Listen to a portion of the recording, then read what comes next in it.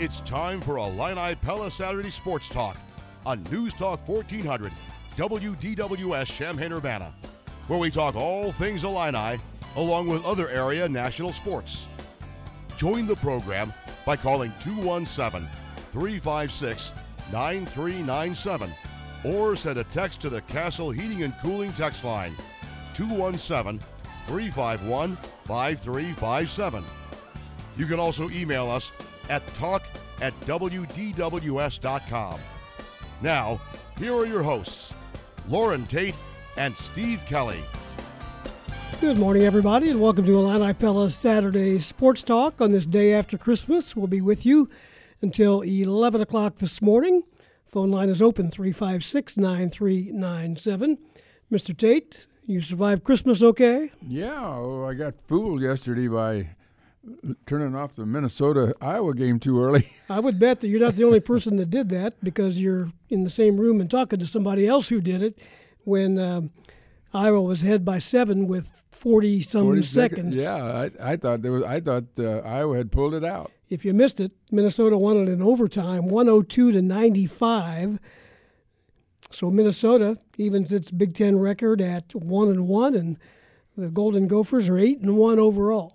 And that one loss, of course, came here in Champaign-Urbana. Yeah, that's the same Minnesota team that Illinois defeated 92-65 and in a real runaway. Although it was, that game started off real slow for Illinois. They got behind about 18-10 early, and then Curbelo came in the game. And I'm going to give you a series of plays here in order. Curbelo, 2 free throws. Kofi dunk, pass from Curbelo. Kofi layup, pass from Curbelo. Io fast break layup, pass from Curbelo.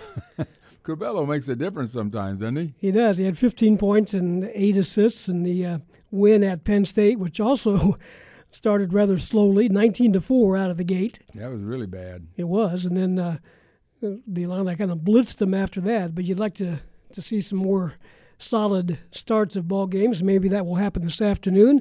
Indiana in town for a 3 o'clock game. I've been saving up a question for you, Okay. Steve. I'm going to surprise you with this one. You got to give me an answer. Okay. How valuable is the home court when there are no fans? I think it's still valuable, but not as valuable by a long shot. Okay. Wisconsin, here's a good example. First time they've won in East Lansing since 2004. Oh, man. And they've had some pretty good teams. Oh, man, they played so good in that game. Northwestern winning at Indiana. Okay, there's 2 examples. Yeah. So I think it's good when you look at the fact that the home team is the home team. They're sleeping in their own beds and they're doing their own thing. Just so you know, the record right now for Big Ten teams at home is 69-9. Okay. 69-9. Now that includes some games early, and yet some of those games were ACC challenge. I mean, they weren't all easy, and the record away from home is 9-16. Well, 2 of those away from home wins came yesterday with That's right. With Wisconsin winning at Michigan State and right. Michigan winning at Nebraska. How about Big Ten basketball on Christmas Day? Did you like that? Yeah, I did. I did too. I mean, just sitting around. I mean, I had a really good Christmas. Travis came over and his wife Chelsea's pregnant now. There's going to be another one popping up over there in a few months, and so we just sat around. But you can watch TV and watch the games. You may not pay as much attention to them as you might if you were studying them, but we kind of kept track of things, or I did anyway. Wisconsin, in a battle of top 12 teams, beat Michigan State 85-76. The Badgers 2-0 in the Big Ten, 8-1 overall. Michigan State now 0-2 in conference play, 6-2 on the season. That's a different Michigan State team, Steve. It is. I mean, they've got a couple of guys they've got some good players, but Langley isn't near the player that I thought he was going to be, and I thought he was going to be dominant. And if you go back to his high school career and he was so highly regarded, and then he comes into Michigan State and he's just been hurt so much. And this is his 3rd year. I mean, the 2 years that he's just been set out so much. And Hauser's a good player, but they don't have the dominant center that they've had over the years. Michigan State doesn't. Right. And they don't have the super point guard that they've had either. I mean, they've still got really good players, but it's just a different team. Purdue led most of the way, then held off Maryland 73-70. The Boilermakers 2-1 in the league, 7-3 overall. Michigan, number 19, still undefeated at 7-0 with an 80-69 win at Nebraska. Then we mentioned number 4 Iowa going down to Minnesota last night, 102-95 in overtime. So both the Hawkeyes and the Golden Gophers are 1-1 in the Big Ten. 2 games today. Number 23, Ohio State plays at Northwestern. There's an early season story of Northwestern 2-0 in the league.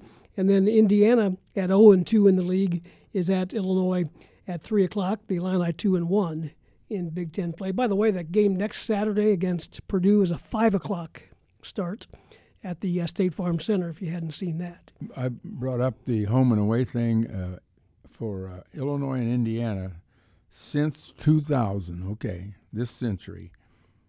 Illinois is 13-4 at home and 4-12 at Indiana.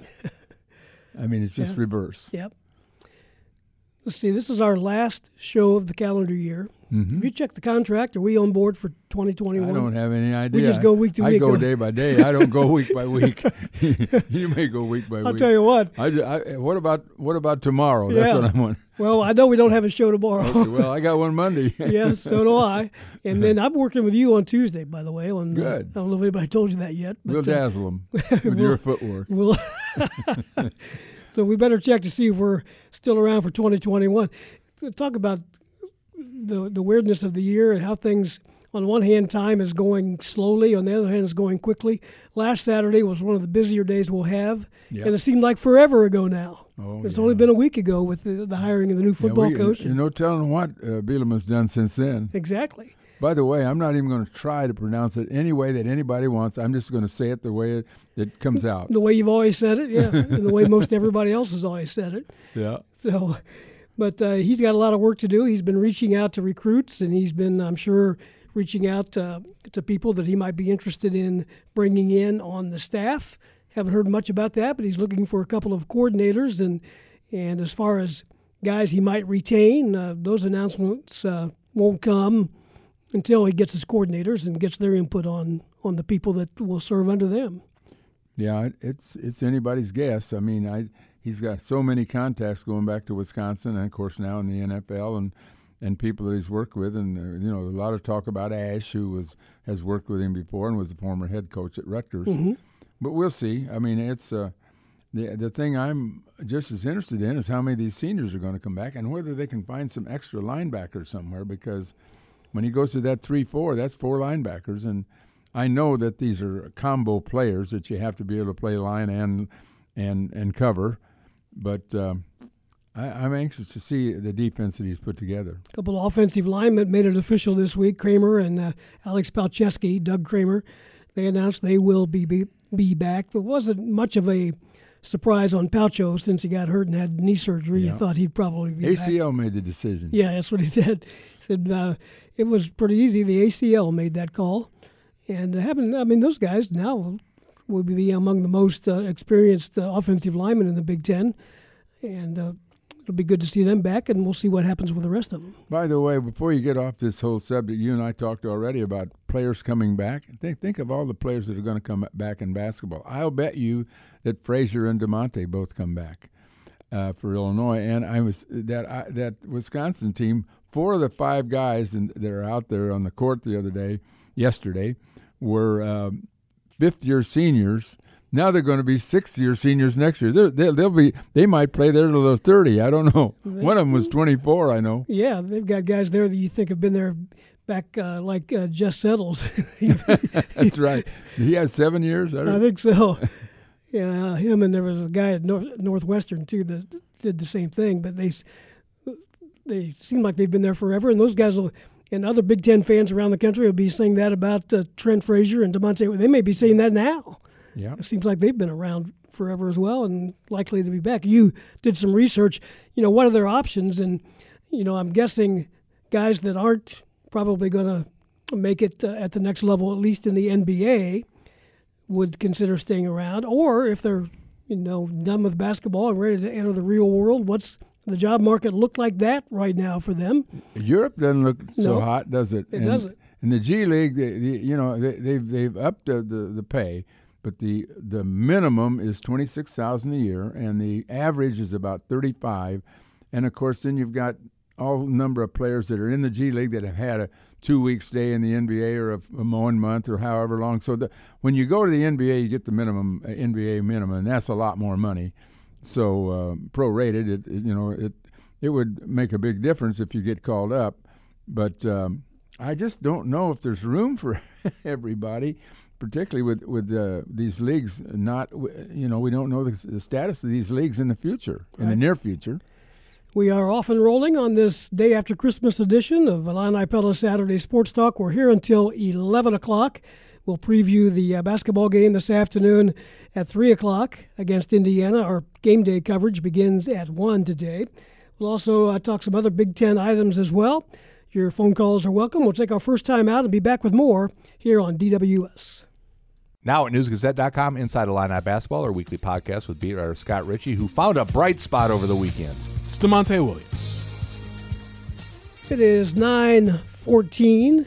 Illini Pella Saturday Sports Talk with Loren Tate. I'm Steve Kelly. One thing I wanted to mention before the break, and I kind of slipped my mind, but sad to hear about the passing of longtime SIU basketball coach Rich Herron. Mike Reese, who does the play-by-play for the Salukis and has for a long time, put that out on Twitter. Rich Herron, one of the a few legends from that part of the state, along with Rich Itchy Jones. He coached Collins at Herron, didn't he? Yeah. Mm-hmm. I'm sorry, Benton. Mm-hmm. Herron coached at Benton. Yeah. And he and Itch Jones were good buddies over the years, too, from Herron and Itch. We're good friends from down in the southern part of the state. It is 9:14, as I mentioned. Let's welcome into the program former Illinois Athletic Director Ron Guenther. Happy holidays, Ron. How are you this morning? Good. How are you guys? Good. We wanted to just kind of touch base with you. I haven't talked to you for a little while, a few months at least. And are you still involved with the Big Ten Conference as far as consulting work there, and kind of get us up to date on what's keeping you busy? Yeah, somehow I survived the changeover. We changed commissioners. Jim Delaney retired. Kevin Warren came in and kindly asked me to continue, which I really enjoyed. And so it's been a very unusual year. I usually work with football coaches and the officials, Bill Carolla. So that part of it was we're basically done until we get through the bowls, and then we'll go back to looking at the officials. We've got a competitive program, so some of those guys will be dropped out, some will be moving on to the NFL. So, and then it's just a question of what Kevin Warren would want me to do. I've been working with different athletic directors through the years since I retired. The new guys, kind of, if they want advice, I can give it. If they don't want to get the advice, they don't call. But usually it's more of an orientation of how our league works. So I'm looking forward to it. Again, this year, it's been an incredibly challenging fall for everybody involved, officials, players, and coaches. So, and I'm sure the media people had it as challenging. So that's what I've been up to. Well, Ron, this is Loren. One of the controversial things was the vote on whether to allow Ohio State to advance, even though they couldn't play that final game with Michigan. They didn't have the required number of games, and of course, Indiana folks were a little unhappy with that. Just give me your take on that whole thing and how it came about, the vote, and what you thought of it. Well, Gary Barta is the chair of that committee, and he had to recuse himself. Gary does a great job. So I don't have a real insight into how that worked. I just know that the committee, what I do know is that the committee said they would not hold the number of games, not hold anybody accountable to that. And I don't know the listeners would realize this, but our league is really run by our presidents. It's a little bit different in the Big 12, the ACC. The athletic directors have much more control. So once we got started with the COVID issue in August, our presidents had a number of presentations by the medical people, and they made the decision to ratchet back our year. So what I think unfolded, and we just got caught. Ohio State was canceled and canceled here, so they dropped the Illinois game, and it didn't take much. We had 8 games on the books, and we were lucky that we could even get 6. By the time we were losing institutions, we had players that were out. So I think when they looked at the eye test, they looked at the games themselves, I felt very strongly, and I know our commissioner did as well, that Ohio State definitely belonged in that 4 regardless of the 6. You just hit the sore spot, though. I really felt Indiana belonged in the mix. And I think they were ranked 7, maybe 6 in some polls, 7 or 8. And for them to be dropped as far down as they were, I think really hurt. And they had a really good football team. They had a really good year. And, they came back to play Ohio State to within 7. Controlled the second half of that game, really. So they may have looked at the injury in the fact that their quarterback had gotten hurt. But at the same time, I thought they deserved to be in there. But how it all went down, I can't tell you. I just know, politics should not play into it. But as Jim Delaney would tell you, there's a lot of politics at certain times. Ron, how concerned are you? Are you concerned at all about the lopsided nature of football in that it's Clemson, Alabama, Ohio State every year, it seems like, and it just it's bothersome to me that it's become so clear-cut every year, and teams like other teams have such a hard time competing because of the recruiting. Do you see anything ever changing there? Yeah, I do. I think, I keep coming back. You and I are old enough to remember the Ohio State-Michigan dominance in the 70s, as you recall. And it's cyclical. I mean, there's enough athletes that we should be able to get it done. I mean, what hurt this year is our brands of Michigan, Penn State, Nebraska, Michigan State, Illinois. I mean, we had institutions that were, I think, didn't play to the capability, their capabilities, if you will. I don't see the gap. I mean, there's no question that Alabama continues to roll those kids in. But with the 85 rule, and I will say this, that, the institutions in the North, we've got a certain type of player. We know what we can get. And then down south, where there's more football being played at a serious level, particularly in the high schools and the age group, there are more athletes, it seems to me, down south than they are up here. There's the concern. I mean, I think you recruit as hard as you can in your region, but then you've got to have inroads into those areas and try to get those athletes that a lot of our athletes turn to basketball, Loren. I mean, we've got athletes, and part of that is weather, but part of it's the culture that we have up here. So I'm not as concerned. I do think that we need to get those, Illinois included. You're going to have a change probably at some point with Kirk at Iowa. But when you get in a position to make a change, as Illinois is going through, you would hope that we can again compete on a national level. Obviously, Clemson, Alabama, they've owned it here for a couple of years, more than a couple. But I don't see us being down and out forever. Talking things over with Ron Guenther. It was a week ago today that Josh Whitman named Brett Bielema the new coach for Fighting Illini football. Your thoughts on that hire?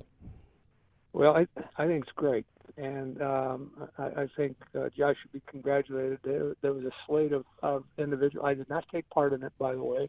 I had my chance to get involved long enough, but I used to talk about institutional fit, and I talked to Josh long enough a year ago or so about what I meant by that. But when you've got an institution like Illinois, and then I look at Brett and an institution like Wisconsin, I mean, they're both highly academic institutions. He has done it there.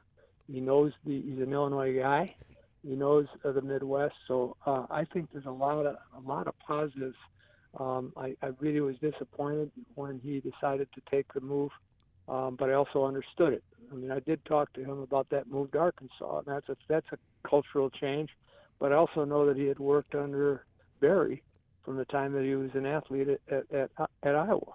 So, but I think if people give this guy a little time, I think he'll build it in the right way. He knows how to do it. He's been around some really, really good football coaches.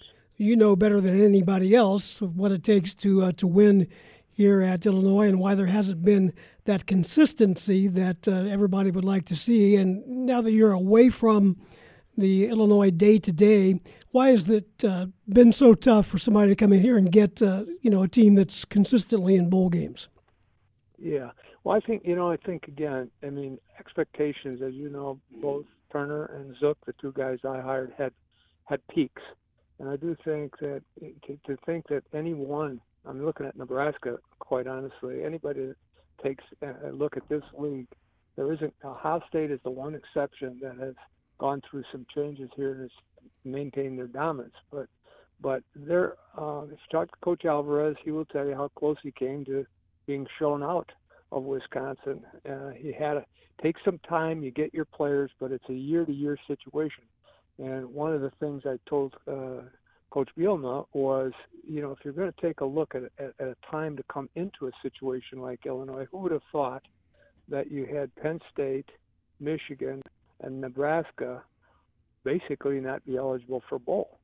And when there's changes, I think the timing is very, very good. But I also think you have to have the patience to realize that you're going to have some spurts, you're going to have some starts. What you're hoping to do in building a program like Illinois is that you're in the bowl business.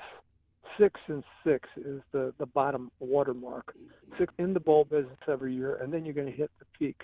It's a Iowa model. If you look at Kirk's 22 years, or I think it's around 22, you're going to see that he had some downstrokes, but for the most part, very, very competitive, middle to upper third of the league, and I think that is probably as good as I'd like to see it get done, and I think Brett will get it done for Illinois.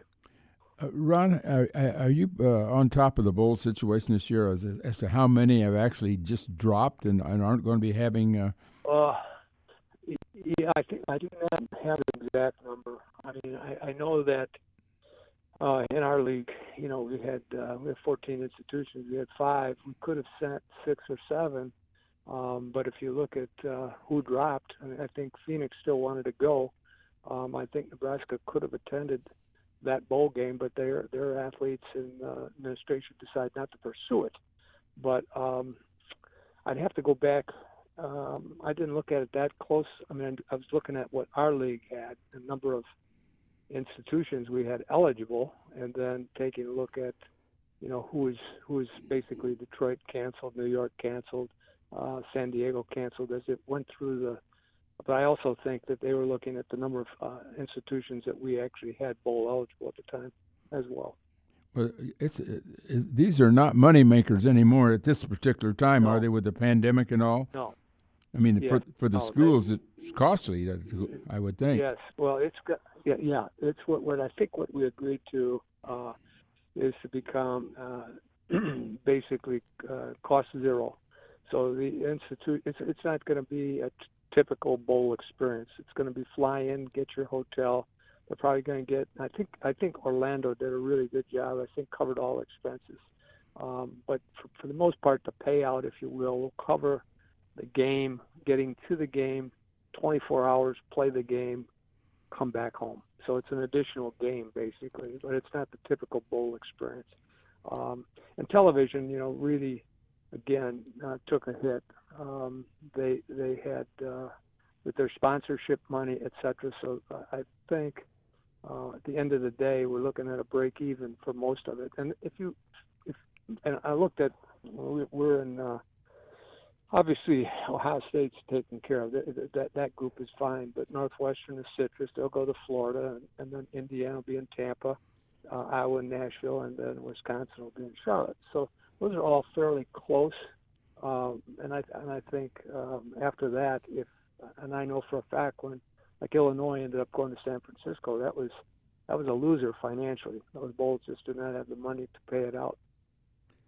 Ron, I've never asked you this, I don't think, but what's your reaction to the transfer rule? When we go into January here, it looks like the Division I Council is going to support the idea of just free-for-all, open, What's your reaction? Well, I'm just glad I did it when I did it. I mean, I started coaching high school and moved into the university stuff about 1971 through 70. Well, actually, I was 79. I really think we've lost our way. I'll be very honest. It's the transfer portal, and I just think that we have forgotten that these young people should be coming and looking at institutions. Institution makes a commitment to them. They should be looking at their education, who they want to play for, and then part of life is getting hit in the nose. I mean, I was looking at Coach Bielema's.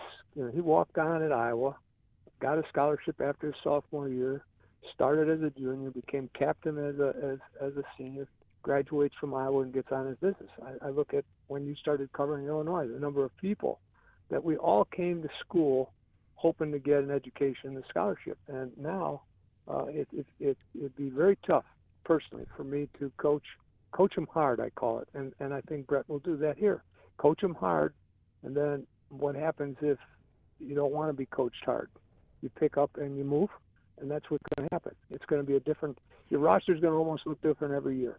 And so I understand the pressure that maybe some of these families are putting on the presidents, but I think it's a slippery slope, and I think if you add the transfer, Loren, with the pay for play, I don't think we're going to be looking at intercollegiate athletics anywhere near what it is today 5 years from now. Well, we're also going to move into the NIL era where you name, image, Correct. and likeness, you can get paid for it. The thing I see coming that's going to really be dangerous is that in the business of recruiting that some of that's going to come into play. Whether you like it or not, it just will. Yeah, I think it's already there, quite honestly. I mean, it will be there. And, you're going to have Coca-Cola or you name it, local companies, et cetera, paying for billboards, for instance. But that's what I meant. I don't know that the pendulum will ever come back, but I think it's going to be a very, very challenging period of time here if all of this gets passed.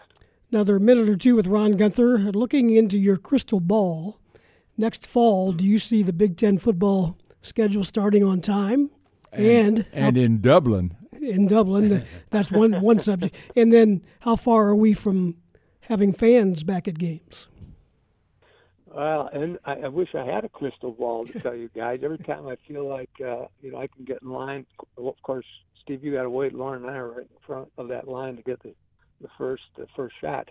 But as I more I look at this, there's a lot out of our control. I think most of us are hoping for some normalcy next year, and hopefully, again, I have no idea. I mean, they may have a travel restriction in the game over there.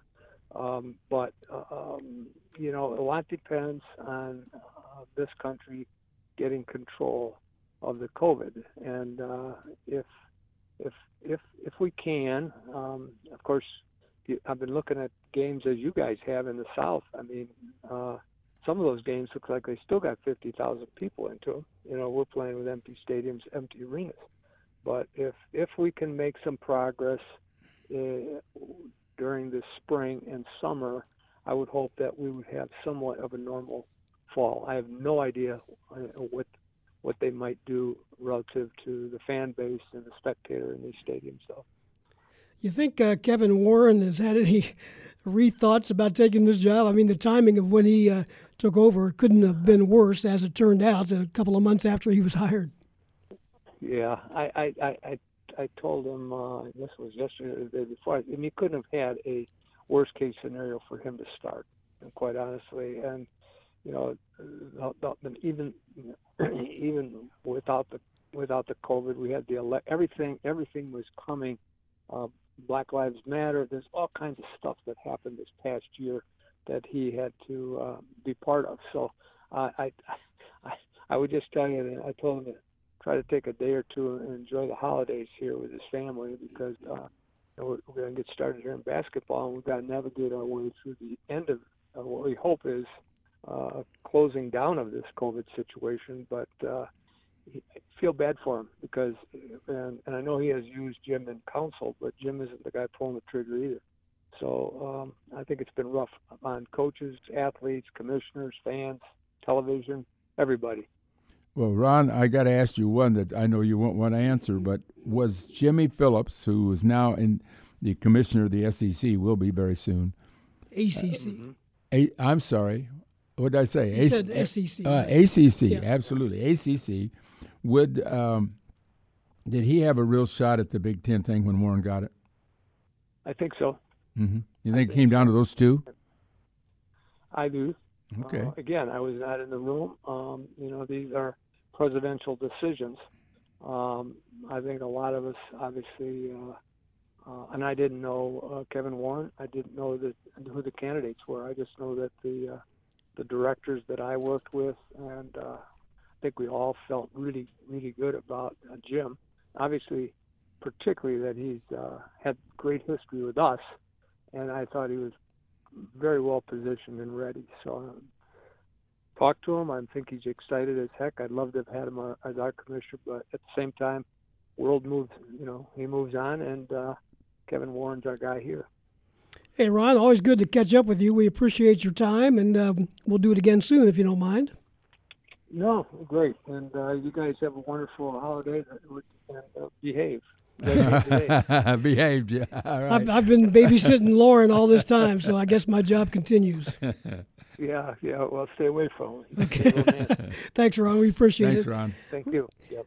Ron Guenther with us on Illini Pella Saturday Sports Talk, 9:34. Got a period of time here up to the top of the hour with an open line. What's on your mind? Give us a call, 356-9397. We're back with more. We'll talk some Illinois basketball after this. Join us later today for Fighting Illini basketball against Indiana. It's Illinois and the Hoosiers at 3. Illini game day at 1 o'clock today on DWS.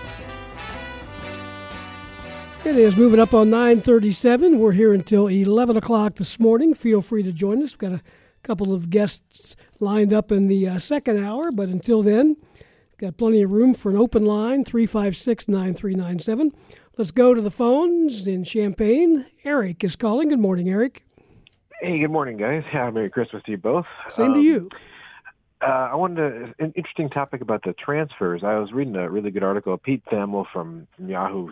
Yeah. He's been doing some really good stuff, and he mentioned there's way more players than there are slots available to transfer to.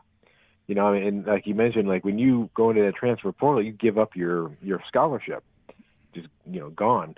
So I don't know. People are going to find out that the numbers game just doesn't add up because there's a limited amount. I mean, as you know, that you can bring in 1 year. I think what is it, 35, 25, something like that? You can 25 is the number for 1 year. Mm-hmm. Right. And 85 for total, except that there's no 85 limit this year because of the pandemic. They just let it go because all the seniors can come back.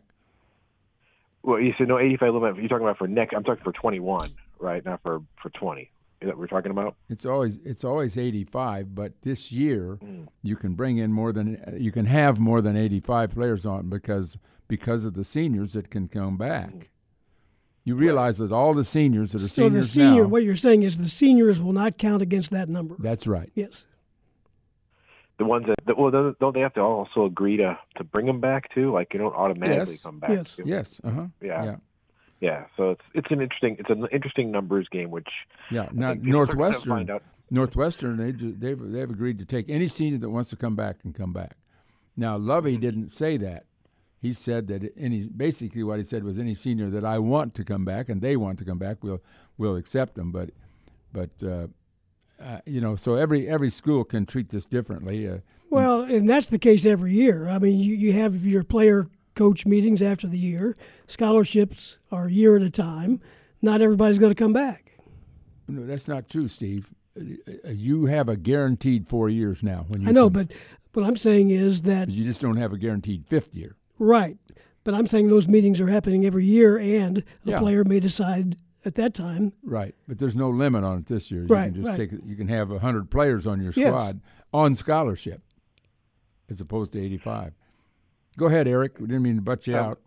No, it's okay. And then onto another topic about skipping ahead to baseball. We're starting to run into. There hasn't been a lot of talk about it, but the same arguments that we were having last year, because owners do not want to play at empty stadiums again and lose all that money. Players want the 162 games, and they still don't even know when spring training is. I mean, it's going to start, and they don't know where, and they don't know when the season's going to start, and all this kind of stuff. So I just can't believe that we're going to be back into this kind of mess again, because we don't know when fans are going to be allowed, if at all, or when, and all that kind of stuff. Eric, who's your favorite baseball team? Whoever my bank. I have loyalty to my bankroll, not a team. To be honest, but I do like the Cardinals. I like the organization. I like the way they do things. Well, let me ask you Certainly this. don't But like it. the basic Yeah. point of me asking you that was, would you go to a major league stadium, Busch Stadium, Wrigley Field, whatever? Would you go in April or May or June or any time in 2021 and watch a baseball game? I would, but that's just me. Sure. I love going to ball games, but no, it's a good question, because you're going to sit next to people you don't know who've got a shot. Have they gotten it? Have they not get it? All that kind of stuff. So I think we still got a mess for a lot of this year, and I don't know. What about the Big Ten? Have they talked about like sports like baseball and volleyball and all that? Is this still being planned to play it, or? Well, we won't know until after the first of the year. I mean, they're going to make decisions about baseball, but they're supposed to have a I just don't know what's going to happen. Right. That's a good point. It's like I'm putting a cart in front of the horse, but I'm just thinking ahead at the same time. I'm just curious. So anyway, stuff I wanted to bring up. Good stuff, Eric. Thank you very much. Right. Thanks. You bet. Let's go back to the phones. And Alan in Montrose. Hey, Alan. Morning, guys. You guys just brought that question up about going to the games. I would go to a baseball game. Matter of fact, I would go to an Illinois basketball game right now if I was allowed to. I can wear a face mask and kind of set myself away from other people if I wanted to. I would do that. Mm-hmm. It is really 2020 when you got Northwestern leading the Big Ten in basketball at this point so far this year. And the other player you guys have been there forever, for like 7 years, the kid's name was Evan Eschmeyer, right? Yep. Yeah, that is right. Yeah, big He guy was at there, Northwestern, boy, yeah. Seemed like he was there forever. Yeah, he must have 3 or 4 degrees, I would think. Yeah, probably. Well, I think it's just going to be a fantastic number of seniors currently playing basketball in America right now that will be playing again next year in college. I just predict it'll just be a huge number, starting with Frazier and DeMonte Williams. Do you feel that way in football? Yes, I just feel it'll be less. But, I mean, obviously the numbers are bigger in football, but I think percentages will be less. But there's just got to be – there's not room for everybody to in the lineup. What they're trying to do – what players are trying to do right now is to find their level that they can play. I mean, if they can play at the highest – if they can play for Ohio State, that they'll do that if they're that good, if they're the best in the country. If there's something less, they might want to play at a lesser school. They might even drop down to Division II. Or they might go to Illinois State or Eastern. I think Illinois State and Eastern, some of those schools will get a lot of good players that will be dropping one level because they couldn't quite make it at, let's say, the University of Illinois. Don't you? I mean, some players are looking to go up. Some players are looking to go down. Do you think Jacob Granderson could be the Alan Griffin that we're missing from last year? In some ways, I don't think he's the shooter. He's not the shooter, but he might be a better shooter. I don't know about being a better shooter than Griffin's a pretty good shooter. He was a streak shooter, and he's a pretty good rebounder. But so is Granderson. At least he looks like it. He needs to put a couple of more games like that together before you put him and do a lot of comparisons with him, I think. Well, I guess my point is we're needing somebody like that. No doubt. I mean, we're missing one more player like that. Griffin was more of a high flyer than Granderson is, but Granderson might be a little more steadier, maybe, like you say, in a few games, more consistent flow. Well, I don't know, but I will tell you right now that the best I shouldn't say the best player that Syracuse has is Griffin, but he's the second best for sure. He's averaging 16.6 points and 6.7 rebounds for Syracuse through 7 games. 16-6 now. I mean, he's really good. You know who else you could use in the orange and blue would be E.J. Liddell. How about him lining up next to Kofi? Huh? That really hurt. Yeah, he's an excellent. We'll see him in a little bit here this afternoon. Yeah, he's playing. He plays for Ohio State, of course. Loren, you want to apologize to Alan? Or yeah, Alan, I got to apologize to you. You can pronounce Bielema any way you want. Bielema. I was going to bring that up, but then it's been said so many different ways. I was going to bring that up from last week, but then I heard everybody. We thought we knew. Until he said it's 3 syllables, but you don't pronounce the middle one.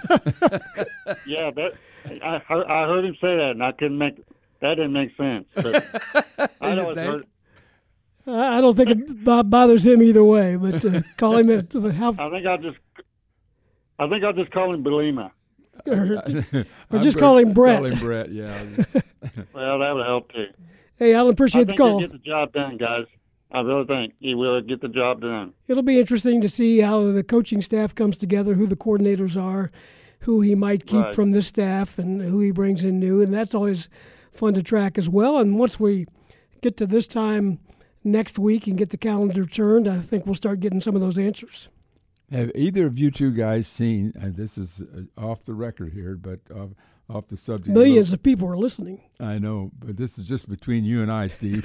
Have you seen the message that Monken delivered after the Navy game to his team in the locker room? I have. Have you ever seen anything more emotional than that in your life, as far as a halftime or a post-game speech is concerned? I mean, that was just sensational. Anybody, you should look it up on YouTube, Alan, if you haven't seen it. Just look up Monken locker room speech. Man, it is unbelievable. They had him above their shoulders, passing him around the room, didn't they? I've watched it 5 or 6 times. It's unbelievable. Good stuff. 9:40. That's fired me up. I'll try to make a tackle for him. There you go. One. You got one tackle. That'd be the end of me. Not one tackle, one attempt at a tackle. 9:47. We'll take a break. Open line continues up until 10. 356-9397. We'll hear from Brad Underwood as we move along as well, right here on Illini Pella Saturday Sports Talk. Moving up on 9:50 here on this Saturday morning, sunny and 23 degrees. No golf today, Loren. Oh, a little chilly. Played Tuesday of this past week. It wasn't too bad. Got another, probably my last December round in. For punishment. I know. But I got 5 December rounds on the books, so that's good. But doesn't look good for the Well, you played last January. Oh, yeah. Yep. Played 3 or 4 times last January. Okay. I've got this. Nobody cares about this stat but me. But since my surgery, which was in April of 2018, I've got 30 straight months in which I've played golf. Okay. We'll get you out there in January. A couple of those times you have to really want to go to keep the streak alive. You're looking for a day if it gets over 25 and the sun might be out if you haven't played. But Illinois basketball this afternoon, the Illini and Indiana in town, and Indiana comes in at 5-3, looking like, they got more guys on the roster, but they look kind of like a one-man gang right now, and how Jackson Davis goes. Really good. Yeah, he was a contender. He and Kofi were 1-2 in the freshman of the year for the Big Ten last year, and Kofi nudged him, but it was close.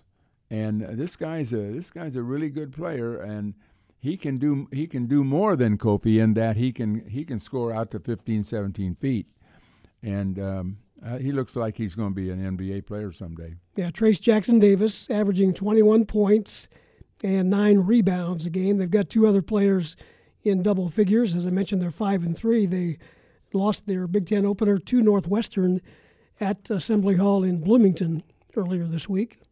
Northwestern in action today as well against Ohio State. So 2 games on the Big Ten schedule. Yep. Brad Underwood previewed the ball game yesterday and talks about some different things. He got together with the media on a Christmas afternoon Zoom session. We're going to hear from him in just a moment. We've got a caller coming in, though. We'll take Jim in Champaign. Good morning, Jim. How's it going? Good. How are you today? Good. What's up? Well, I was just regarding the previous caller and who we need back. We're struggling on defense this year, not offense. And I think Missouri and Rutgers set the recipe for beating us was to just play harder. And I think Andres Feliz would have had something to say about that if he was still back. Well, no doubt. I was up for trying to figure out a way to get him back. More than Griffin, though. Well, I think so. I agree. Yeah. That's what I felt all season long, so I just had to get it off my chest. Okay, Jim, thanks. We appreciate you taking time to make that call. And Feliz is definitely the glue guy that Illinois had that they haven't really found quite yet. I tell you who loved him more than anybody. Brad Underwood. You bet. Just called him a winner. Yeah. He won at every level, and he was all about the team, nothing about himself. You know that there were at least, let's say, half a dozen situations last year where Illinois, late as the season wore on, went to Io in the final play, and he came through repeatedly. But the first guy to get a shot at that was Feliz. Yep. Underwood went with Feliz, and it didn't work out. As a matter of fact, we lost the game in the very last couple of seconds because of Feliz play. But that's how much confidence Underwood had in him at the time. Well, he did so many things that you wouldn't expect him to be able to do, like getting to the basket. Mm-hmm. Strong rebounder for a guy that's 6'1", 6'2". He could get in there and finish. Mm-hmm. He was strong. Definitely a guy that is being missed, and maybe Granderson could take that role of a glue guy off the bench. He had 7 and 7 the other night in that game at Penn State, so that was good to see. And he's a veteran guy. He hasn't played much at this level, but we'll see how it plays out with him. Brad Underwood talked about a lot of things in that Christmas Day Zoom press conference, not the least of which was the commitment that this ball club, and you could say that about other teams as well across the country, just because of the times this year, but the commitment and the sacrifices they have made just to play basketball. You can't understand the sacrifice that these guys have gone through. I'm so proud of Georgi Bashanishvili, what he has had to endure, not going home. A Big Ten tournament, everybody else scattered but him. Georgie was here isolated by himself. This hasn't been a true college experience for our guys. And they're not out socially. They're not meeting anybody in classes. You talk about challenging and different and difficult, and they're vibrant, and they're in the prime of their life in terms of wanting to enjoy people and things. And now we're telling them, come to practice, go back to your room, and don't leave. And don't talk to anybody or see anybody else. And you think of the commitment that these guys are giving up. And it doesn't matter whether you're local or whether you're Georgie. But, all they get is a phone call. They get a maybe they get a Zoom. But, man, I could not be prouder. I couldn't think of a better group of people other than my own family, who I'm blessed. I got my family. I'm blessed, but I could not think of a better group of people. I'm not saying players. I'm saying people that I would rather be with than my staff and this group of players, because it speaks volumes to their character. And I feel very, very strongly about their commitment to wanting to do this and pull this season off. And I'm very, very proud. That shows tremendous maturity on a group of guys to sacrifice and commit to want to do what they have a passion to do.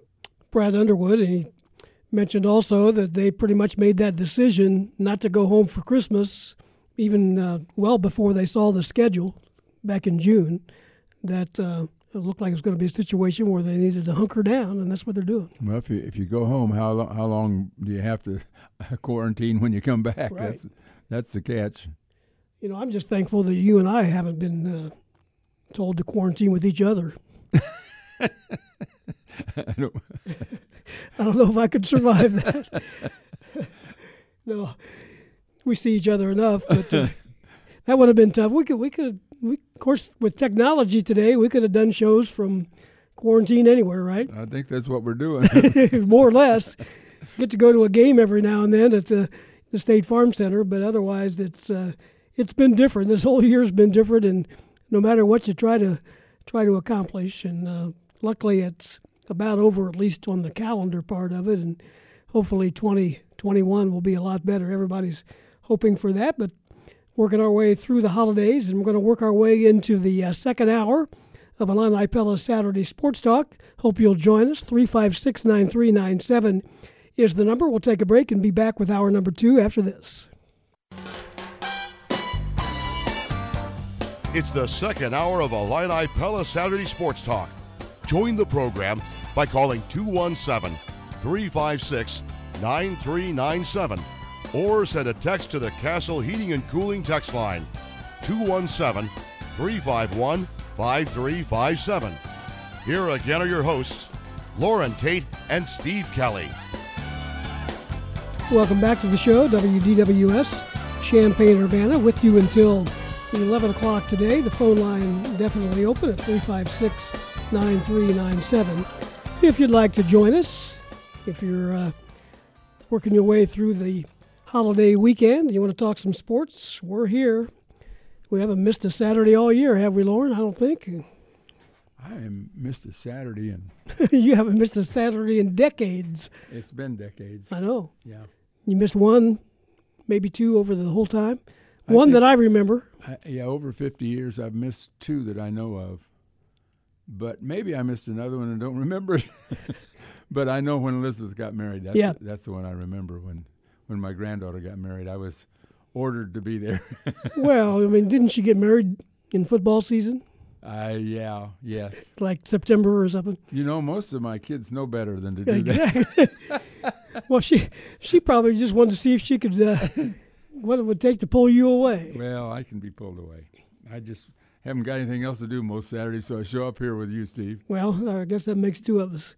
Although we could tee it up from time to time on Saturday morning, that wouldn't be so bad either.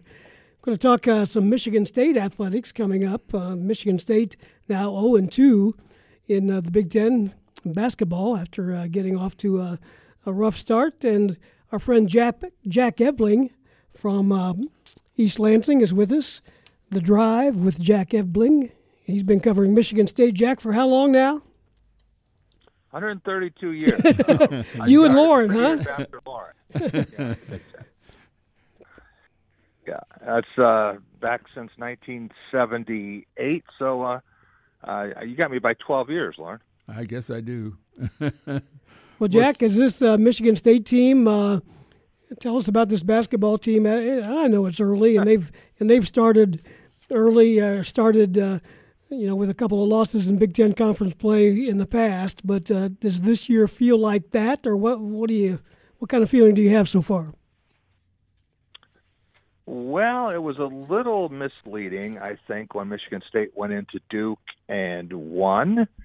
And Illinois might have had some of the same feelings, maybe delusions of grandeur, not to say that these teams could not show up in the Final Four, but they have their flaws, and I think a lot of teams in the Big Ten are going to have losses, but Michigan State has some trouble.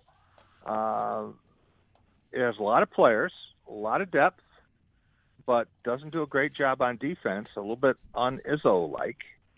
And I knew there was an issue when gave up 91 points to Oakland, and just really didn't do a good job against Northwestern or Wisconsin yesterday. And when Demetric Trice, who's a nice player, great kid, but when he gets 29 on you, you've got an issue. Well, I think that this is just a different looking. You lost a great point guard, maybe as good as you've ever had. Maybe. Oh, I shouldn't say that with Magic. Whoops. Yeah. But anyway, almost as good as you've had in 20 years anyway. And I think that you don't have the dominant big man either. Isn't that fair? Right. I mean, that's the biggest difference, I think, Loren. Cassius Winston was a very creative offensive player, did things that really hadn't been done before in the NCAA. And if they'd had tournament play last year, I think he would have been number 1 or number 2 on the all-time list in terms of points and assists. Set the Big Ten assist record and moved the needle up about 125 assists from where it had ever been. But he was not a terrific defensive player. He wasn't even a good defensive player.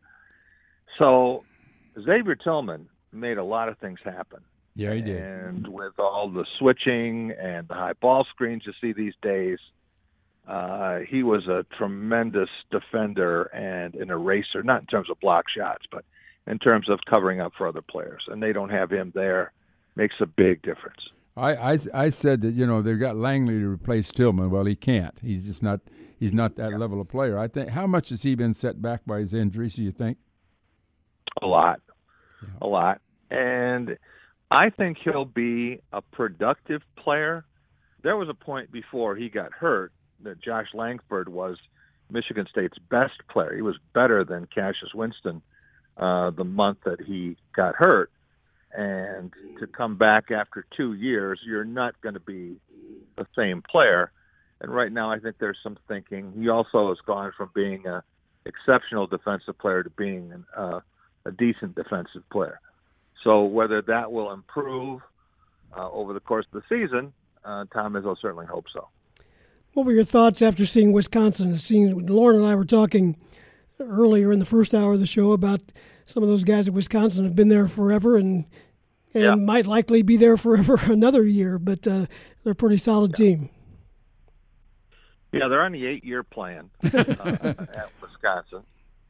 And Michigan State led that game, scored the first 9 points of the second half after it was tied at the break. So Michigan State was up 9 and wound up losing by 9. So over roughly the last 15 minutes, Wisconsin outscored Michigan State by 18 points. And to show you how crazy the Big Ten is this year, guys, we saw something pretty similar last night, except it was the home team that came back and won. And people don't realize what Minnesota was able to do. They were down 5, less than 20 seconds to go in that game, and wound up winning by 7 in overtime over a 4th-ranked team in the country in Iowa. I know the people in Illinois, they cry every time Iowa loses, so you probably had to enjoy that. But in terms of what any team in this league is capable of doing, even Northwestern, getting a second win. I don't think anyone thought Northwestern would be 2-0, but strange things happen, and if you're not on top of your game, you're going to get beat.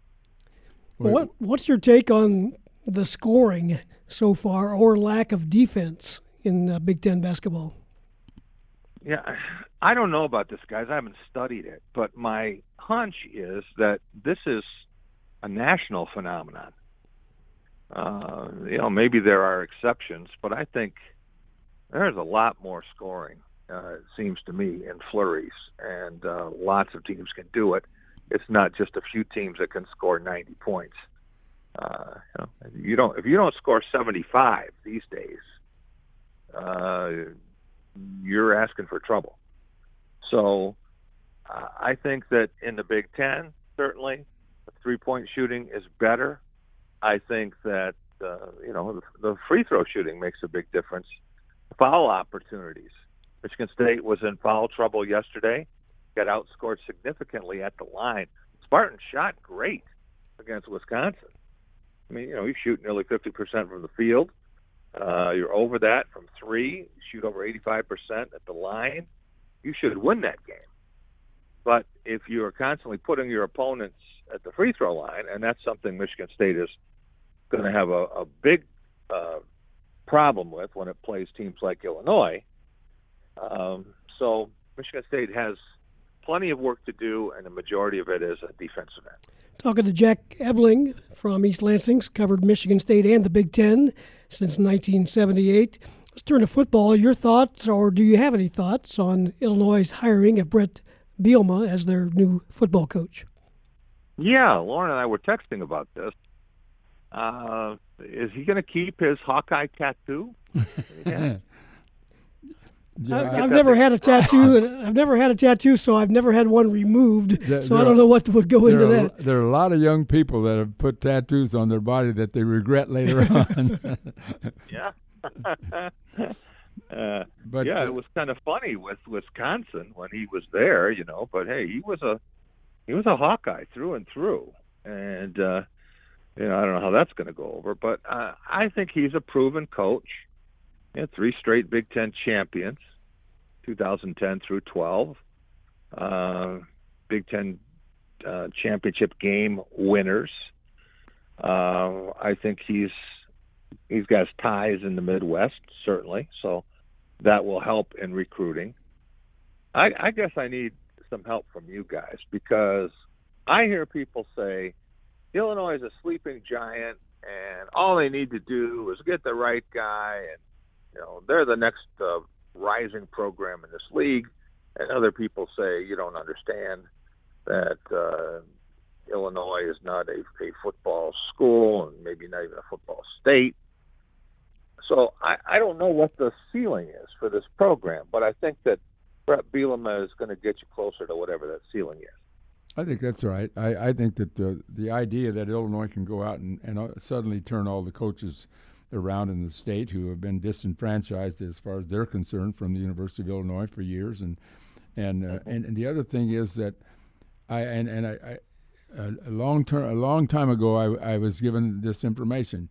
Everybody is 1 hour away from O'Hare. Everybody, almost everywhere, is only 1 hour away from O'Hare, and O'Hare brings you right into the recruiting area for players. And I think that the Chicago area is recruited harder by more people than any other area in the country. I mean, you know, the biggest city in Ohio is Columbus. I don't think we're going to go in there and try to get a really good player out of Columbus, Ohio. But I just want to kind of twist it around on you, though. I want to talk about football in the state of Michigan. What's happened at the high school level? What's happened to the University of Michigan? And will Michigan State be able to bounce back with Tucker? Yeah, good questions. Football in the state of Michigan, I think, has suffered in recent years. Maybe Illinois is a little bit the same way, because some of the population centers are not what they were. Detroit has years where it has some really good players, lots of players, and others where not so much. Flint went from 4 Class A or Division I high schools, powerful schools, down to almost nothing. Doesn't have one, and 3 are closed. So, really, you know, there was a time when Flint had more people than Wyoming, and you know, that's not the case now.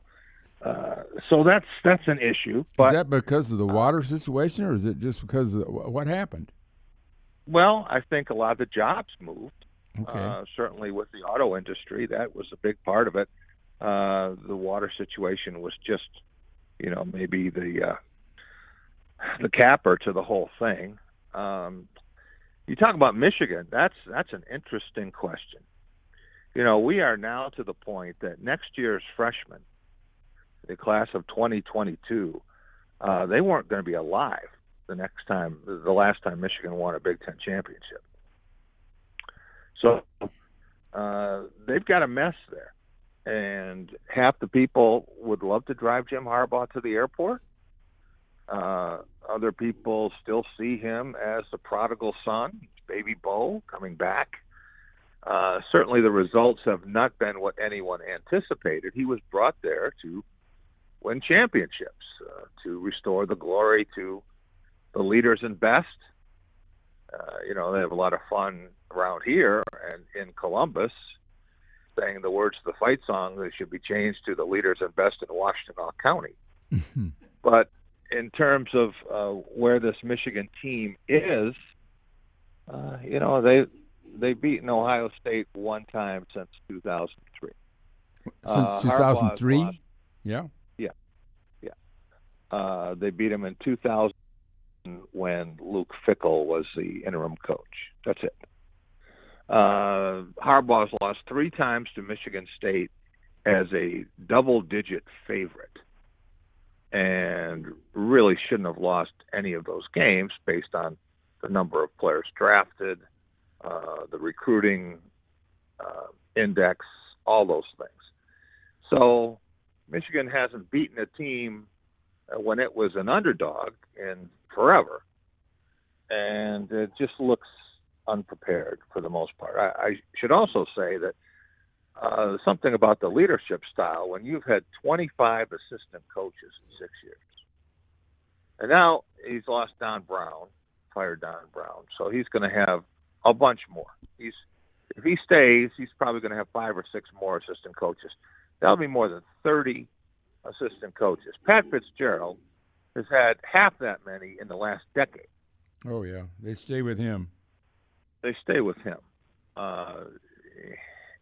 So unless they retire, they're more liable to have a coach retire than be fired. So, it shows what continuity can do. But every year there's a new wizard supposedly coming in to reinvent football, and a new September Heisman candidate. And, it was just the morning of the Michigan State game on October 31st, and people were talking about Joe Milton being a dark horse Heisman candidate. And they were talking about how great it was that he was watching film with Don Brown. Don Brown doesn't have a key to the office anymore, and Joe Milton isn't going to see the field. Yeah. So, you can blame that on Jim Harbaugh or whoever else you like. But, Michigan hasn't been to Indianapolis without buying tickets since they started the Big Ten tournament, the Big Ten championship game. 25 assistant coaches in 6 years, and now this year they're already moving into that same direction. That's amazing. Oh, yeah. He must be awful hard to work for. Yeah. Some people said Nick Saban was hard to work for, but at least you got rings out of it. Did you have any idea when Saban was at Michigan State what he was going to do at Alabama? Yeah, I did. I really did, Bart. I did. When he was with the Cleveland Browns, and the idea was that Michigan State was going to bring in, they looked around and they said, hey, Penn State, that's the answer. We're going to go and we're going to get somebody from the paternal tree, not realizing, what that tree was all about. But that was the plan. And then it didn't work, and they wound up bringing in Nick, and I thought that was the greatest hire in the world. I was campaigning for him, but it didn't work here. There was friction, and Nick was itchy, and he wanted things that Michigan State couldn't provide.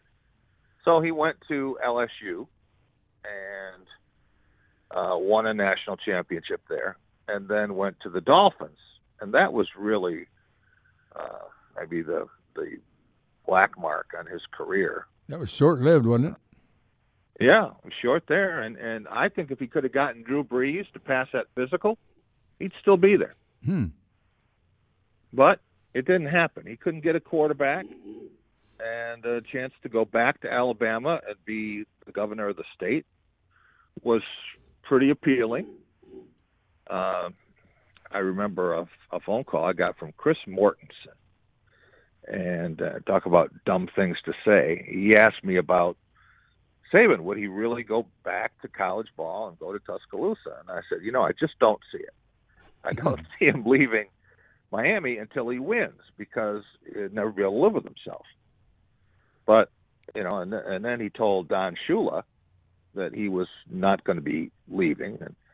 And so what does he do? He goes to Tuscaloosa and takes Don Shula's son's job.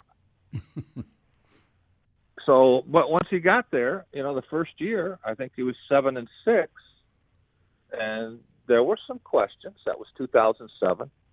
But from that point on, there's not been a run in the last 13 years like Nick Saban with 5 national titles, and probably most people would say headed for number 6 in Tuscaloosa and 7 overall. So I think he's the best coach in college football history.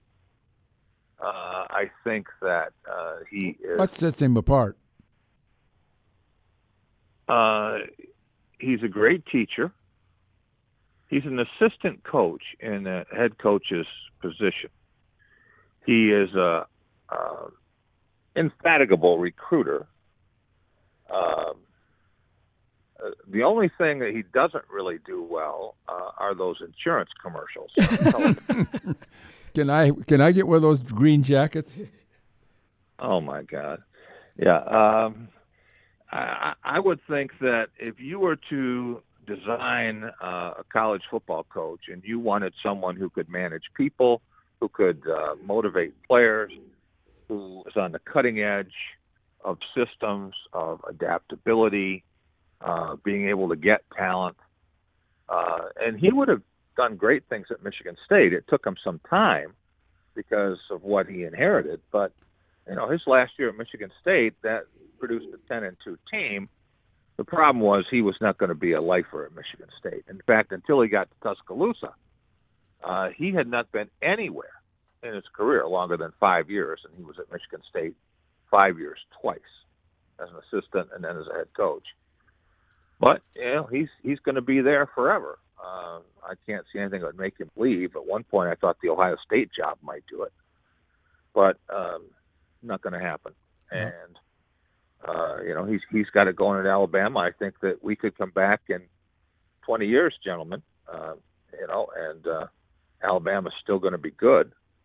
And wouldn't surprise me if Nick was there a long time. I could see him coaching. Well, he's 21 days older than I am.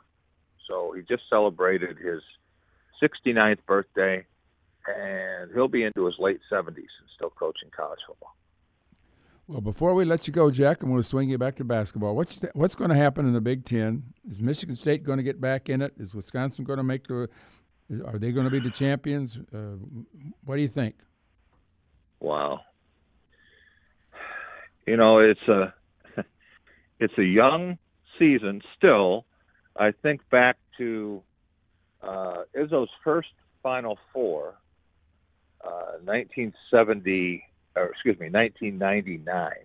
Mm-hmm. And they lost the first game of the year to Wisconsin. And there was so much consternation about, just so much hype. It's not going to be realized. And then they didn't lose again. And they won 15 straight in the Big Ten, and then they won the Big Ten tournament, and they made it to the Final Four and lost to number one Duke. So it's early. I still think Illinois has the highest ceiling. I still think Iowa is a terrific team, despite what it did last night. Don't sleep on Rutgers. Michigan, a basketball school now, is in a position to win the Big Ten regular season championship. And I said this before this weekend. Let me tell you why. Its first 12 games in the conference, you could not have designed a better schedule. Now, the last 8 are tough, but wouldn't surprise me at all if Michigan can beat Wisconsin in Chrysler Center. It can be 12-0 in conference play. And it doesn't go to Champaign. It doesn't go to Iowa City. And it doesn't go to Piscataway. Oh, boy. So Michigan is my dark horse Big Ten regular season champion. Yeah, I say. But watch Rutgers. Michigan State can come back if it can figure out the defense. And it's not rebounding like a Tom Izzo team either. Hey, Jack, So always good.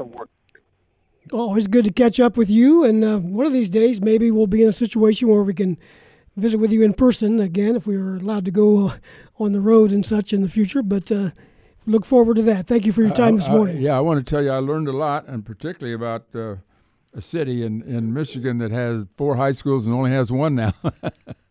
Yeah, it's kind of crazy. I think Mel Tucker's going to do a good job here, guys. It's going to take him some time. He had the toughest job in the country. No spring practice. Started in late February. Staff was wearing name tags. Practice. They'll quarterback, but it'll happen. It's going to take a little time. Thank you, Jack. Appreciate it, Jack. Take care, guys. You bet. That's Jack Ebling from East Lansing. He has the Drive radio show with Jack Ebling on the air. 1024, phone line is open, 356-9397. We'll be back with more after this. Stay with us.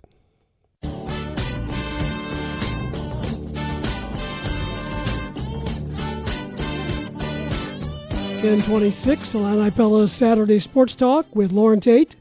I'm Steve Kelly, and we're with you until 11 o'clock today. The phone line open, 356-9397. Let's go to the phones and say good morning to Judy in Oakwood. Hey, Judy. Good morning, Steve and Loren. I have just a quick question. Many of us in our area have that NSYNC radio that Jim Turpin told everybody about several years ago, but it's really hard to get the radio station with Brian tuned into the TV. Yeah. Is there a reason for that? Well, yes, there is.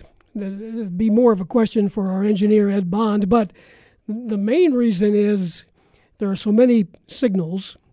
You got the TV signals, you got the audio signal. They're going up and back to satellites on 2 or 3 different occasions, so it's hard to match up. There are ways to do it. Ed has a new gizmo himself that he's trying to match it up before it leaves the Learfield headquarters and goes up and back. So he's trying to match it up with what Brian and Dion or Doug Altenberger see, but it doesn't always match up with what you see on your TV. And sometimes it changes at halftime. Does it? Well, yeah, because the commercials are, they just don't always come out exactly the same as it is in the first half of the game.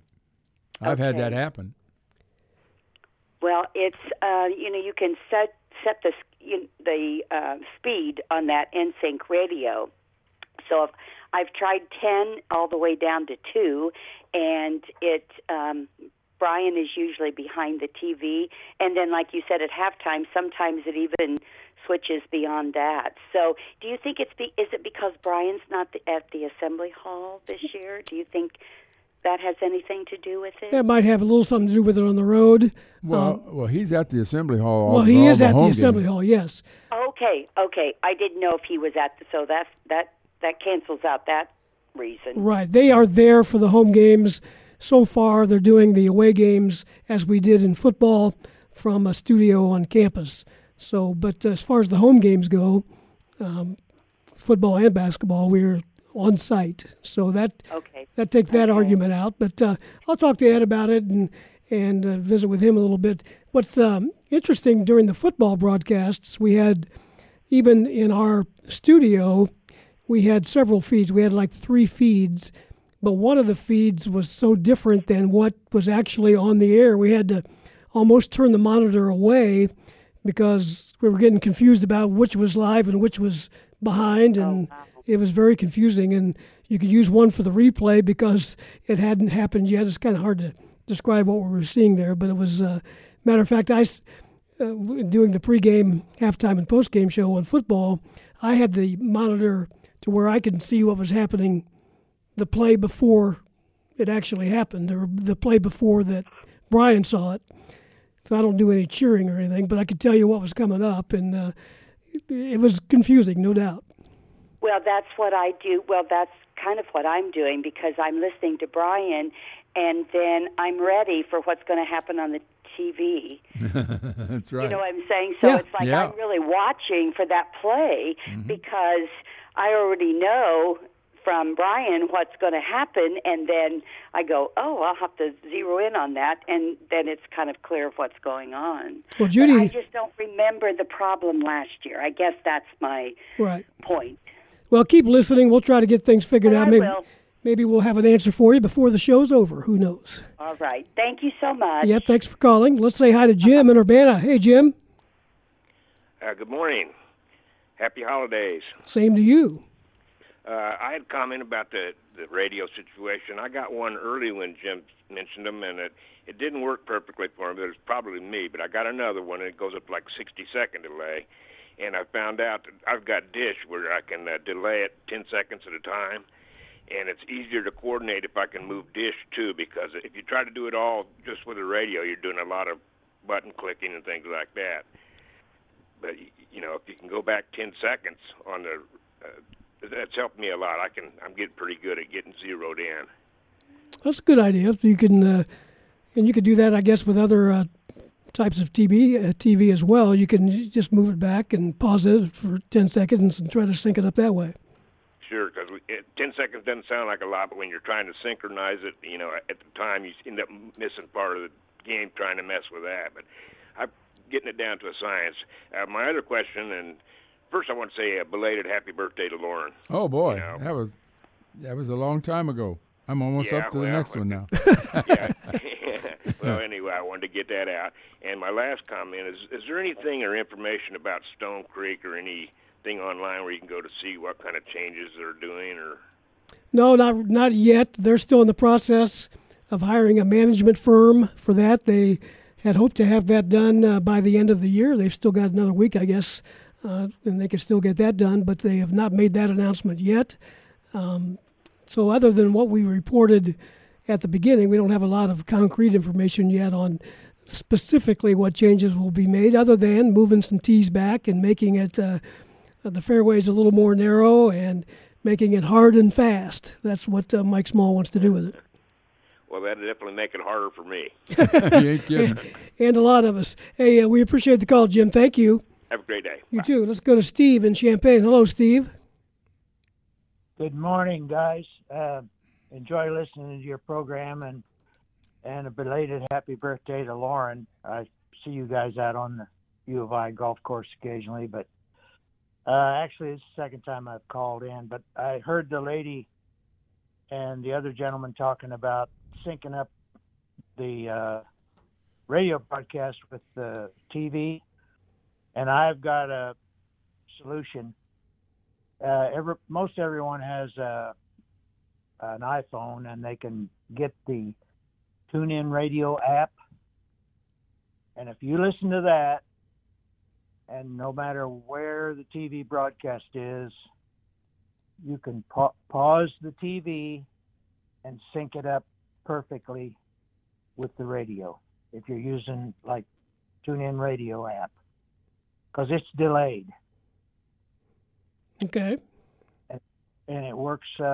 I've used it several times because I just don't care to listen to the TV broadcasters, and I enjoy listening to Brian when he's giving the broadcast, and it works fine. I've got a little Sony Bluetooth speaker, and it fills the room perfectly, and like I said, not a problem at all. All right, we appreciate the call. Thanks, Steve. Let's go to Bill in Rantoul. Good morning, Bill. Yeah, same comment. Simple Radio is another app. I just tried it. I listen to it a lot of times. I can listen to my Bluetooth headset, and it delays it enough where if you're watching TV, you can back the TV up to match it perfectly. But you guys were talking about playing golf this time of year. It was funny. I was just leaving my little hometown, and I seen these two young boys. They're probably 10, 11, 12 years old, carrying new bags of golf clubs. So Santa Claus loves golf, and he's promoting. They were headed to the schoolyard, and in this little town, it's an open field on the north side of the schoolyard. They were going out to hit golf balls. So, Steve, you may want to get out today. I mean, it's only like 20 out. Well, yeah, and the sun's out. What the heck? Yeah, and the wind chill probably at 10, Well, the wind chill is 19 right now. It's 28 degrees and 19 wind chill. That's getting into the neighborhood where you go out and do it. Hey, Bill, thanks for the call. We appreciate it. 10:35, need to take a break. We'll learn more about the Indiana Hoosiers coming up. We'll keep the phone lines open as well. Back after this.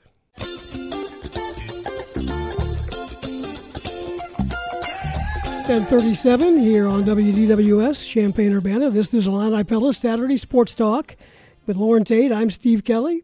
We're with you until 11 o'clock this morning. We'll be back with you this afternoon for Illinois basketball. The Illini and the Indiana Hoosiers at the State Farm Center in a 3 o'clock Big Ten basketball game. Going to learn more about the Hoosiers now as we welcome in Jeff Rabjohns from Peegs.com, part of the 247sports.com network. Good morning, Jeff. How are you, sir? Good morning, guys. I'm terrific. How are you? Good. Indiana comes to town, 0-2 in the Big Ten. Tell us a little bit about this ball club. I think everybody knows about the big guy there, but talk about Trace Jackson Davis and his supporting cast so far this season. Sure. I mean, Trace Jackson Davis, McDonald's All-American out of Center Grove High School there on the south side of Indianapolis. He's been Indiana's best player. He was Big Ten Player of the Week a couple of weeks ago, early in December. He's averaging 21 points, 8.6 rebounds, shooting 54% from the field. I think his best performance of the year so far was when he had 25 points and 17 rebounds at Florida State. He had 31 points, which is a career high. And IU's went over Stanford down there in Maui in the third-place game. So he's definitely the most important player and clearly the best player for Indiana. I think what Indiana, you asked about supporting cast, I think what we're seeing is a couple different things. One, the emergence of Armand Franklin, the sophomore guard from Indianapolis Cathedral. He's really coming on. He had 16 points in Indiana's last game. They're a 74-67 loss to Northwestern. Shot 2 for 6 from 3. He's really been improving his three-point shooting. Only shot it just a little over 26% last year as a freshman. Been a lot better this year. So he's sort of the guy who's emerged as, I think you can almost make an argument he's been Indiana's second best player so far this year. And as far as other supporting cast goes, I think that's where Indiana has some question marks right now. Al Durham's a senior guard, but he's really struggled. He only had 2 points in 36 minutes against Northwestern. Junior point guard Rob Dennessy, who was really good as a freshman, has kind of struggled. He only had 4 points in 23 minutes against Northwestern. So I think Indiana's kind of trying to figure out exactly, okay, who's going to be, who can they count on with some regularity. I think that's kind of where that Indiana team is right now. They've got a clear stud in Trace Jackson Davis, an emerging player in Armand Franklin. They're trying to figure out, okay, who are going to be players 3, 4, 5, 6 that they're going to be able to count on game to game. And obviously, Race Thompson, starting forward, has been very solid as well. He's averaging right at 8 points and 6 rebounds a game. He's really solid, really strong on the interior. So he's probably their number 3 guy. But I think they're beyond those 3. I think they're still kind of searching for some consistency right now. Is that loss at home to Northwestern earlier this week indicative at all as to the benefit or non-benefit in this case of the home court advantage with no fans? Yeah, I think so. I remember several years ago, there was a Big Ten coach who told me that he thought several venues were worth a certain number of points. And I said, well, how many points, Coach? Go down. He went through it. And he said he thought Assembly Hall there at Indiana was worth 8 points for Indiana because the crowd intimidates younger players. The crowd really gets into it. And he thought it messed you up as an opponent. At least a couple times you didn't score where you should, and it gave Indiana energy. And he said, I think it's worth 8 points. And, I think certainly not having fans does matter for places where you get really big crowds who are into it. Places like Indiana, places like Illinois, Purdue, Michigan State certainly would be on that list, probably some others. But it's certainly a factor that the opposing teams, especially ones who have freshmen, they don't have freshmen who are getting intimidated by these big crowds, and they don't have crowds to really help get them through lulls or really push them into sort of like a run to really get out and take control of the game. Hey, Jeff, this is Loren. Glad to have you with us today. I see where Archie. How are you, sir? I'm doing good. The last record I see on Archie is 55-43 at Indiana. This is his 4th year, and he's off to an 0-2 start in the Big Ten. What's his status with the fandom at Indiana University? Well, I think they definitely want to see. They definitely want to see better than 5-3 at the start of year 4. So I think they're sort of wanting to see the program take another step, be a program that is ranked consistently, ranked throughout the year, does really well, competes to be among the better teams in the Big Ten, has a chance going into March to do something in the NCAA tournament. I think people are overall, generally speaking, pretty happy with Indiana's recruiting. They've gotten 3 Mr. Basketballs in a row for the first time in school history, which is kind of an amazing thing to even think about when you think about Bob Knight was there for so long and he never got 3 Mr. Basketballs out of Indiana. But I think the recruiting's been good. They've obviously got a number of really good players from the state, with Trace Jackson Davis. And you can even go back, to when they got Romeo Langford and guys like that. And you got Rob Fennessy from McCutcheon and Anthony Leal out of Bloomington South, Armand Franklin from Indianapolis and so forth. But I think the fans are definitely, they want to see, they just want to see more wins. That's where it's at. And I think some people realize you have 6'11", 255-pound Joey Bronk who's out right now, so that's impacted the front court. But Indiana's a place where people want to see a national level program. They want to see national level success. Well, I just remember that Miller had so much success at Dayton. At least I thought he did, without looking up the record exactly. And I know when Indiana went after him, as I recall, he declined initially, and I think they went back a second time. You tell me if I'm wrong on this. And they got him to hook on with the Hoosiers, and I think they were expecting more than they've gotten so far. Yeah, I think that story about him declining the first time, I think that's a little bit of an old wives' tale. I'm not too sure that's true. It's out there, and I know people have said it, but I'm not too sure that's exactly how things went down. But you know how coaching searches go. You hear this, you hear that, and once a coach is hired, not a lot of people go back and give you the nitty-gritty. So there are some different stories. But yeah, Indiana fans want a national level program, especially the older fans who are accustomed to Bob Knight was coaching. And when the question was not, is Indiana going to the NCAA tournament, but, do they have a chance to win the Big Ten, and how far can they go in the NCAA tournament? And I think that's what Indiana fans are waiting to see. By the way, you mentioned Bob Knight, and what's the latest you hear on him in terms of his dealing with dementia and his older age here? Yeah, he obviously last year he made his return to Assembly Hall, and he had an event at a local establishment there in Bloomington, and they had a number of former players back and a number of guys from different significant teams. And Bob Knight showed up for that and got a big ovation. And but he has good days and bad days, but he's not out about a ton. He'll go out to eat with close friends of his and things like that. But he's mainly staying sort of around a very close circle at this point in time. He's not at this point in time he is not a public figure. Back to this ball game today, as far as Indiana is concerned, coming into the State Farm Center to take on Illinois. What do the Hoosiers need to do to be successful in this ball game against the Illini? I think one thing that they have to handle Illinois' early attack. Brad Underwood's done a really good job with his focus on trying to score within the first 7 seconds of a possession. I think they got 17 points the first 17 seconds they scored 17 points in the first 7 seconds of possession in that Penn State game, and obviously I believe that was the margin of the game. So that was really big. So Indiana's going to have to deal with that. You have to deal with Ayo DeSomo, who's obviously just one of the elite guards in the country. 23 points, 7.8 rebounds, 5.2 assists per game. That is an elite guard. He's got terrific size. Around 6'5", nearly 200 pounds. So Indiana's going to have to deal with Ayo.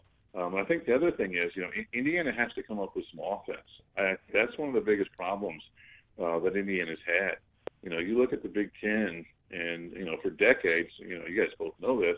Big Ten was sort of known for almost full combat defense. It's the conference of the big shoulders, all that kind of stuff. But the Big Ten has 4 teams in the top 8. And 7 teams in the top 21 of offensive efficiency right now. So you're starting to see the pendulum sort of swing a little more toward more offensive, just more offensive skill across the Big Ten. And I think that's something that Indiana has kind of struggled with a little bit right now. So I think that's something certainly to look at.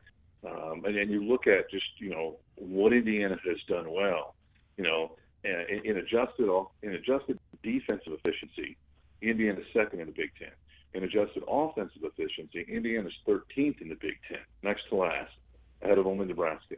So Indiana has a really good defense, but they really struggled on offense. And when you look at the points that Illinois scored, last three games against Minnesota, Rutgers, and Penn State, 92 points, 88 points, 98 points. I think one of the big questions for Indiana is, can you score enough points? And defense is good, but, again, I think we're seeing more and more skill, more and more creative offensive approaches in the Big Ten. So I think Indiana is going to have to be able to score. I don't think this is going to be, one of those old school, 57, 54 Big Ten games. I think you're going to have to get into the 70s to win today, and that's one of the questions that Indiana has right now. Jeff Rabjohns, we appreciate your time. Good to chat with you, and we'll talk to you as this Big Ten season progresses. Thanks again, and Happy New Year to you. Thank you so much. And Loren, always good to talk to you, my friend, and we'll see you guys here in a few hours. All right. Thanks, Jeff. 10:49 is the time. We'll take a break and be back with more on Illini Pella Saturday Sports Talk after this. 10:53, Illini Pella Saturday Sports Talk with you up until 11 o'clock. We're happy to let you know that Illini Pella will be with us throughout 2021 as title sponsor of this show, and they've got some new products they'd like to show you if you're out and about, stopping by their headquarters at 1001 North Country Fair Drive. Ask about the Lifestyle Series, wood windows, patio doors, providing sound control, and the key thing there is energy efficiency, all at an amazing value. Most styles are available with triple pane glass, which can improve energy conservation. With the Pella Lifestyle Series, you can choose the features that fit your project's unique style, and with many colors, finishes, and grill pattern options as well. You'll find the Lifestyle Series of windows and doors to complement your home and budget. They're open Monday through Friday, 8 to 5, or you can check out the products at pellaofchampaign.com. Got about 5 minutes left here on the show. Ed Bond, on his way to the State Farm Center, has stopped by. Got a little discussion and a few calls about the delay process and trying to sync the radio up with the TV, and those people trying to do that are not the only ones, are they? They're not. You're doing it yourself. We tried it, 10 or 15 years ago, and we had a box. It was a great big, huge box that had about 10 seconds of delay on it, and we were able to sync it up. So for most people, it would look, you would sync the radio to the TV. If you were watching Comcast, that's what we were. But now you got so many providers, everybody's doing something different. So we stopped on that idea. What I'm doing now to delay it is so that Brian can hear and see what's happening. So it's in sync for him. So at least when it leaves us, it's a finished product. And if you're listening on the radio, when you're going to hear the ball go in, and he's going to say it's good right behind it, which is what we're trying to do now. But Ed, is it different for home and away? Well, at home we're there, so I don't have to do a delay. Okay. I mean, we're sitting there. I've got a microphone right on the basket. Away, we have to delay it because the TV is taking a route all around the world and up and down, and the audio is getting to us quicker, so we delay it to match the television. But we've had several games in a row where it's an 18-second difference between the two products. The last game, it was only 11 seconds. Now, what they're doing with going to studio shows, and you're right, it can change at halftime with the commercials because they're either stretching the commercials or they're compressing them to make them fit. And, yes, it can change at halftime. Interesting stuff. Everybody will keep trying to do that. Let's say hi to Marty down at Pinehurst. Hey, Marty, what's up with you? I tell you what, Steve, you sent the Midwest weather down here for Christmas Day, so there's nobody on the golf course day. It's like 24 this morning. Wow. Question for you guys. I know you're up against the end of the show. Any news on Hutcherson or Bosman Verdunk? Nothing positive. No. Still nothing positive? No. That's I mean, they're way behind, and we're moving into January pretty quick here. So whether they'll be able to... I was wondering if they'd get back in time to get 5 or 6 games in ahead of the NCAA tournament. Well, it's a good question, but we just don't know. Okay. Well, I thought you might have inside information, Loren. Well, what he said was he gave you the inside information, nothing good. Because we're not hearing anything positive at this particular point. That's a shame. Well, that's too bad. I hope Granderson plays as well as he has the last couple of games, because that will fill a void they've had off the bench. So good luck today, and you guys, great show. Jack Ebling, he's a pretty sharp guy. Wow, he told us some stuff, didn't he? Oh, he did. That's as much information as usually get in the whole show. Yeah, it filled me up. If you get Loren and Jack together, you got something going on. There's no comparison. I could take the day off. Yeah, Steve, that give you time to go play golf. There you go. Hey, Marty, thanks. Happy New Year to you. Thanks, guys. Yep. We've got about 2 minutes left here on the show. Let's go back to this ball game today, 3 o'clock. Well, Steve, one thing, and you know this, 91 free throw attempts by the opponents in the 3 Illinois losses. So right away, let's just not foul. I mean, that's you gotta keep Kopi in the ball game. That is essential, because Jackson Davis is really good. And I would say that if either one of those guys gets in foul trouble, their team is in trouble. So that's what we got to avoid. And one of the things we talked about throughout the show was home court advantage, but one of the stats we began with is the home Big Ten teams have won 91 out of, 100 games? What'd you say it was, 91? And the teams right now in the Big Ten at home are 69 and 9. 69 and 9, okay. Yeah, going into the day. I was thinking 91 and 9, but still, that 69 and 9 is more than maybe you would have thought. Now, of course, there are some easier games early in the season played at home. We all understand, but you had the ACC Challenge, and you've got these Big Ten games. That's a heck of a record. That's going to take care of the show. We'll see you at the State Farm Center with Ed Bond, Brian Barnhart, and Dion Thomas working the ball game today. Thanks to our guest, Ron Guenther. Always good to catch up with him. We also heard from Brad Underwood. You'll hear more from him as we get set for the ball game. Thanks to Jack Ebling for checking in from East Lansing, and Jeff Rabjohns he's in town, but he works out of Bloomington, Indiana for 24/7 Sports. Thanks to Blake Landa, our producer, as always. We appreciate your time. Thanks for those folks that called in with us on WDWS Champaign-Urbana. For everybody just mentioned, have a good weekend, everybody. Talk to you soon.